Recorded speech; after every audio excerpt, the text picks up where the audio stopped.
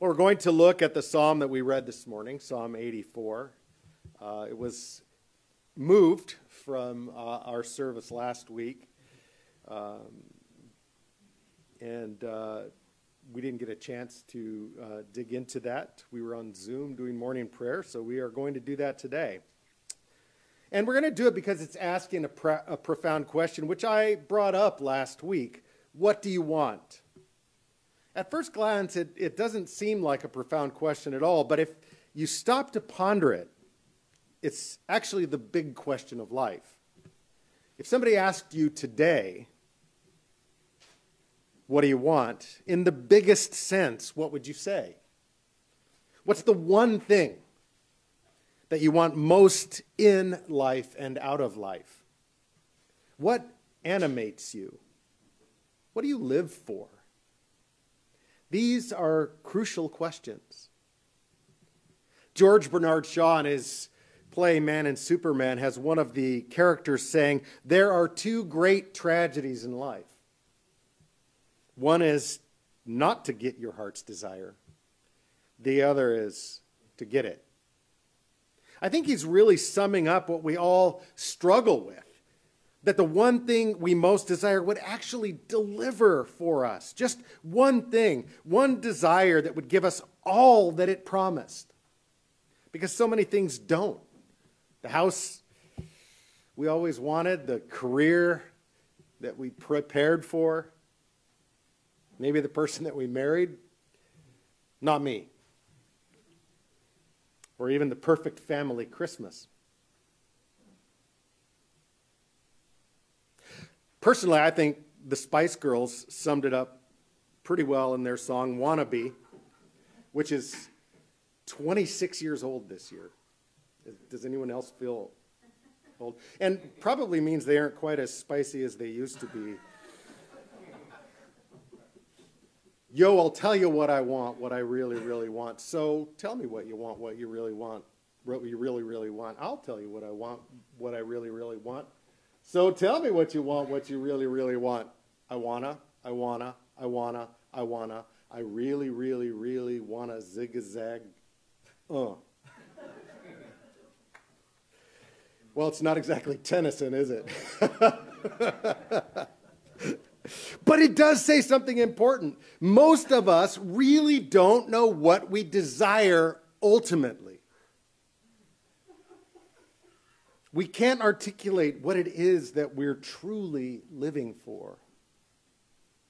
So we go through all our activity, all our achievement, all our money, and we're still left unfulfilled. Maybe that's you here or watching this morning.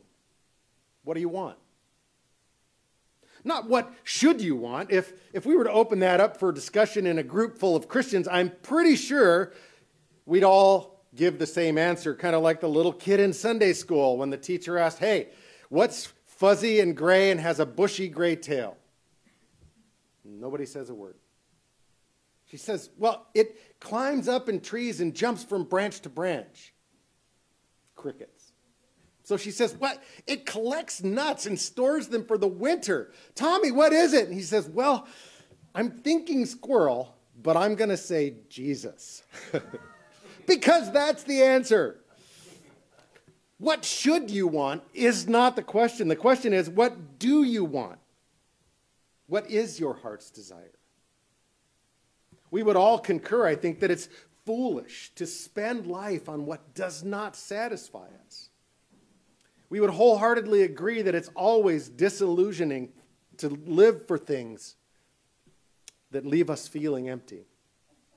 But we keep trying. So the question still needs answering. What do you long for? What do you want?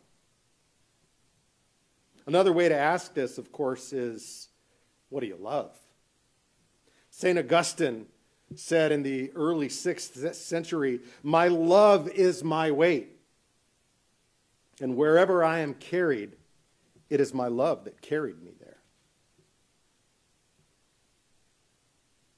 Jamie Smith, the philosopher, says you are, plain and simple, what you love. So what do you want? is the first, last, and most fundamental question of Christian discipleship. Because what we love decides what we do, how we spend our money and our time and invest our emotions and affections. It dictates everything. Jesus says, where your treasure is, there's your heart. What we count most precious defines who we are. It's our true heart longings that direct and drive our lives day in and day out, and we cannot escape this. And it's into that context that we're going to look at this psalm. And this guy, one of the sons of Korah, who it's thought were a guild of musicians that served in the temple, and they wrote music and played music. And actually today because of that, we're going to sing Psalm 84 for our offertory. You'll recognize it. So this guy, one of the sons of Korah, tells us unequivocally that there is one thing, just one, that's worth all our desire. One thing that satisfies the longing of the heart. He says, if you hunger and thirst after God, desiring Him alone, He'll not only provide satisfaction now for this life, but He'll also help you live hopefully for the future. This psalm is describing a literal and required pilgrimage of a faithful Israelite to worship at the temple in Jerusalem. But it's also incredibly helpful as a picture of our own pilgrimage in this life toward God. Let's have a look at verses 1 and 2. How he yearns for God's presence. How lovely is your dwelling place, O Lord of hosts. My soul yearns, even faints for the courts of the Lord. My heart and my flesh cry out to the living God. Great word, isn't it? Yearn. We tend not to describe things in that way today. When was the last time you actually yearned for something? It's a great word because it's not hip or cool. And many of us are just like too cool to show that we would ever need anything outside ourselves bad enough to describe it as yearning. But this guy's got it all on the table. His heart's right out there on his sleeve, and he says, I'm desperate. I've got nothing, and I need something. And it's the presence of God. He puts it all on display and says, I yearn to connect with God and be where He is. I'm desperate to be in the place where He dwells. And as we read it in its context, it's the temple, the courts of the Lord. The temple is the great significant place in the Old Testament that God gave to His people to meet with Him. It was a place where God's people could meet with God and God could meet with His people and His people could be together. That was the point of the temple. And it was the gift of God to shine His glory into people's everyday lives. And so as they went through the ups and downs of ordinary life, their eyes could be lifted to see the glory of the eternal God, to know that He was with them. Ezekiel wrote of one amazing time when God came and presented Himself in the temple. Chapter 10, verse 4, and the glory of the Lord went up from the cherub to the threshold of the house, and the house was filled with the cloud, and the court was filled with the radiance of the glory of the Lord. It was a place of awe for God's people. It was the place where God showed His glory. But it was also the place where God showed His intimacy, where His grace and mercy were literally on display for everyone to see. Because they were just like us. They messed up with God all the time. And so at the center of the temple was an altar where they came to confess their sin and ask for forgiveness, and where God met them in His grace. This table is a picture of that altar, but we do not call it an altar. It is the Lord's table, because we no longer offer sacrifices on it. But it pictures that place where we come and experience the grace and mercy of God. The temple was like the welcome mat of heaven, where He said, whatever mess you're in today, Come in. Come in and meet the living God. I'm full, yes, of power and glory, but also of grace and mercy. So come in. Have your sins forgiven. Come close again. Come in and be one of my people. I mean, the temple was precious to these guys. Verses 3 and 4 then reveal a little bit of something about the altar where sin was paid for in costly sacrifice, where forgiveness was given. I want to be there, he says. Even the sparrow finds a home and the swallow a nest for herself where she may lay her young at your altar. In other words, a place of incredible safety and security. O Lord of hosts, my King and my God, blessed are those who dwell in your house.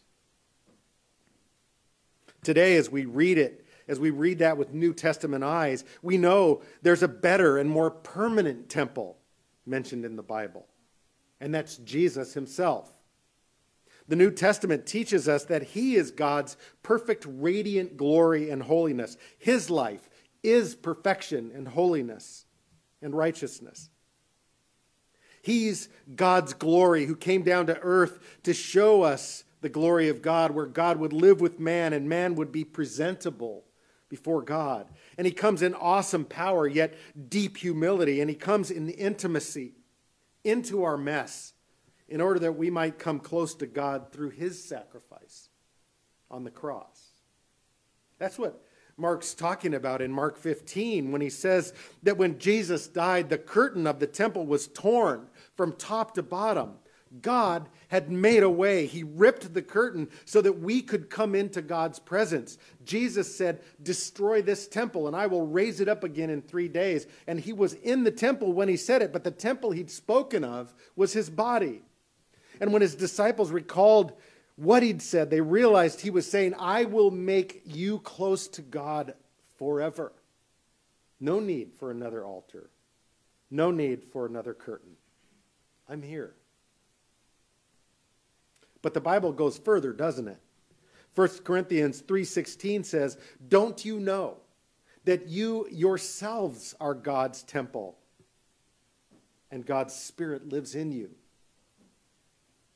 So the people of God who enjoy God's unchanging safety in Jesus, who shelter under his lordship, protected by him, because the judgment of God falls on him and not on us, as we nest in the temple of God, Jesus, we enjoy great safety and security there. And not only that, but he gives us his Spirit so that we become the temple of the living God. So that as God's people, his temple, join together in the great temple, the Lord Jesus, we dwell in the safety of God's presence. We enjoy all of God's privileges, and we reflect God's presence and glory to one another and into the world. And as I read the scriptures, God's intention has always been from the beginning to reflect his glory and to mediate his presence, at least in part, through his people. It was true in the garden when he created mankind in his image, but they rebelled. It was true when he called out Abraham and set aside a people for himself. It was true in the giving of the law to those people at Sinai, even though they couldn't keep it. It was true when he sent his son in human flesh to redeem us from the mess that we had created. And it's true today as we live out our calling as his church. Even though, because we're human, we often fail at it. This is one of the big reasons why, even though people will disappoint us, being a Christian cannot be a solitary experience.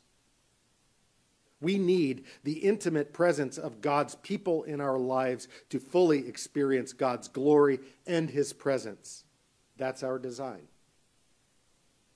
Hebrews says, don't stop meeting together. Is that to beat you up or to cajole you to go to church? No. Hebrews says there's a better way. That's what Hebrews is about. There's a better way in Jesus. And one of the ways we know him most profoundly is when we gather in the presence of his people. I fear that we may have lost sight of that in a virtual world. Of course, we were already headed in that direction. But it's a beautiful thing when we're part of God's people and we come together in genuine fellowship. We desire more and more of God because he never disappoints. So we just want more and more. It intensifies our desire for the only thing that can satisfy us ultimately. It's a blurry picture of eternity, the never-ending, always satisfying experience of the living God. And if we understood that, what it will be, we'd want more of it now. This is one of the reasons this is muscle that we need to build again. This is one of the reasons why beginning on Ash Wednesday and going through Maundy, Thursday, we are going to have some small groups in our church meeting under the leadership and direction of Father Steve, so that we can encourage each other to want more and more of God. But as we all know, there are seasons of life where even God's people who are sheltering under Jesus go through really, really tough times. And this psalm does not hide from that. I find verse 6 both sobering and hopeful. It begins, as they go through the valley of Baca. Firstly, it is not without significance that this pilgrim passes through what he calls the valley of Baca, which literally means the valley of weeping, or the vale of tears.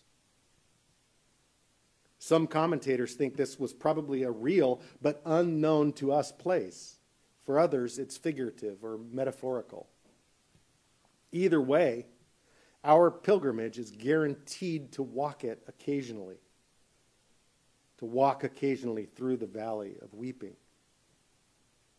As they go through the valley, it says, not if they go. The going through is guaranteed, no matter who you are or where you are in life.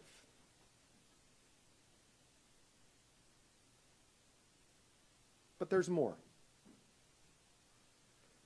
The word Baca is also the Hebrew word for balsam tree, so called because of the way it weeps when sap is cut, when it weeps sap when it's cut. It's not just cacti that grow in the desert. Do you know about the balsam tree? It grows there too. Maybe you've thought about the balsam tree when you've used Kleenex, and it says on the box, contains balsam. This is because balsam has some amazing medicinal properties. Balsam sap is a salve. The word balm, as in lip balm, and balm of Gilead, comes directly from the word balsam. It's a great thing.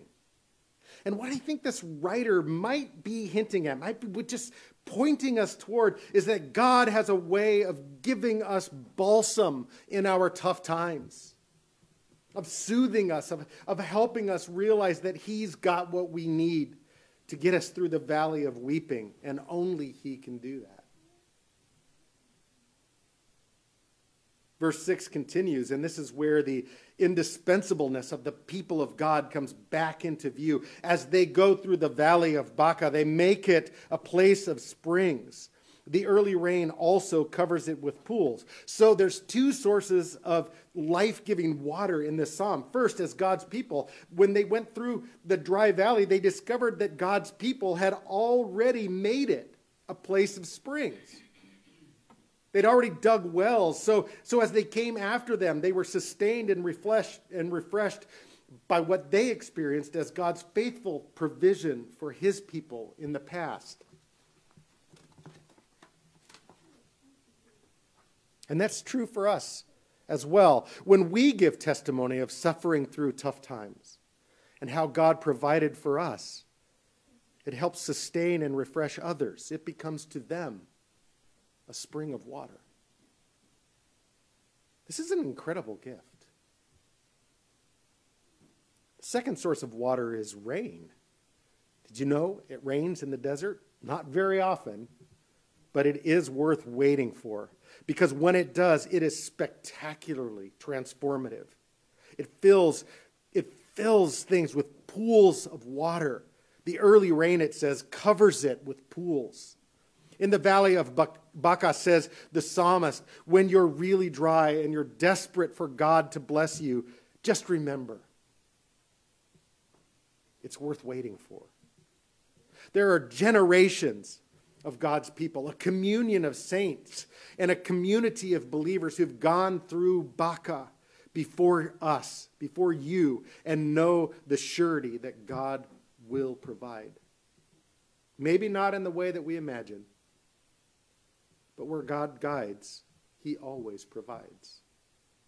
So when you're in Baca, talk to your brothers and sisters. Read biographies. A Severe Mercy is an excellent one, by the way. But immerse yourself in stories of God's faithful provision. You have to also cry out to God, though. Do you see that there's human responsibility here? You have to look for the water and wait for the rain, and you cry out. Look at verse 8. O Lord God of hosts, hear my prayer. Give ear, O God of Jacob. And as we come to God and earnestly ask him to fill our life in the barren place, what we find is that Jesus, the King of protection, comes amongst us and says, you're safe. Don't worry. I know where we're going. I'll provide for you every step of this pilgrimage. And for all eternity, all is well. Thanks be to God. So, what do you want? Is it lots of things to occupy your life so that life feels a little more full? Or is it to find the one who will fulfill your life? Look at verse 12. Blessed is the man who trusts in you. Probably better to say blessed in this instant. Do you hear the contentment in that? God satisfies, says the psalmist. The question is he your satisfaction? How earnest is your praise to him? How desperate your desire for him to fill your life? How vivid your understanding of what he's done for you? And how big your love for his people? I just absolutely love the picture this writer paints of the birds who nest in the temple. He looks at them and says, they have found a beautiful place to be in the home of God. And he says, more than anything, I want to be there. In the name of the Father, and of the Son, and of the Holy Spirit. By the way, nothing that I've said to you today is academic or theoretical. Lauren and I are walking through our own valley of weeping right now. A couple of weeks ago, Lauren was diagnosed with thyroid cancer. And although we still have a ways to walk and the pathway is a little unsure, we are hopeful and have a pretty good prognosis. I will tell you that one of the things that has been very, very precious to us in these last couple of weeks have been that so many brothers and sisters who've traversed this valley before us, they have come into our lives and made it more a place of springs just by sharing their stories of God's provision. So just going to ask you, we are scheduled for surgery on January 20th, and we will know much more then, but we would covet your prayers.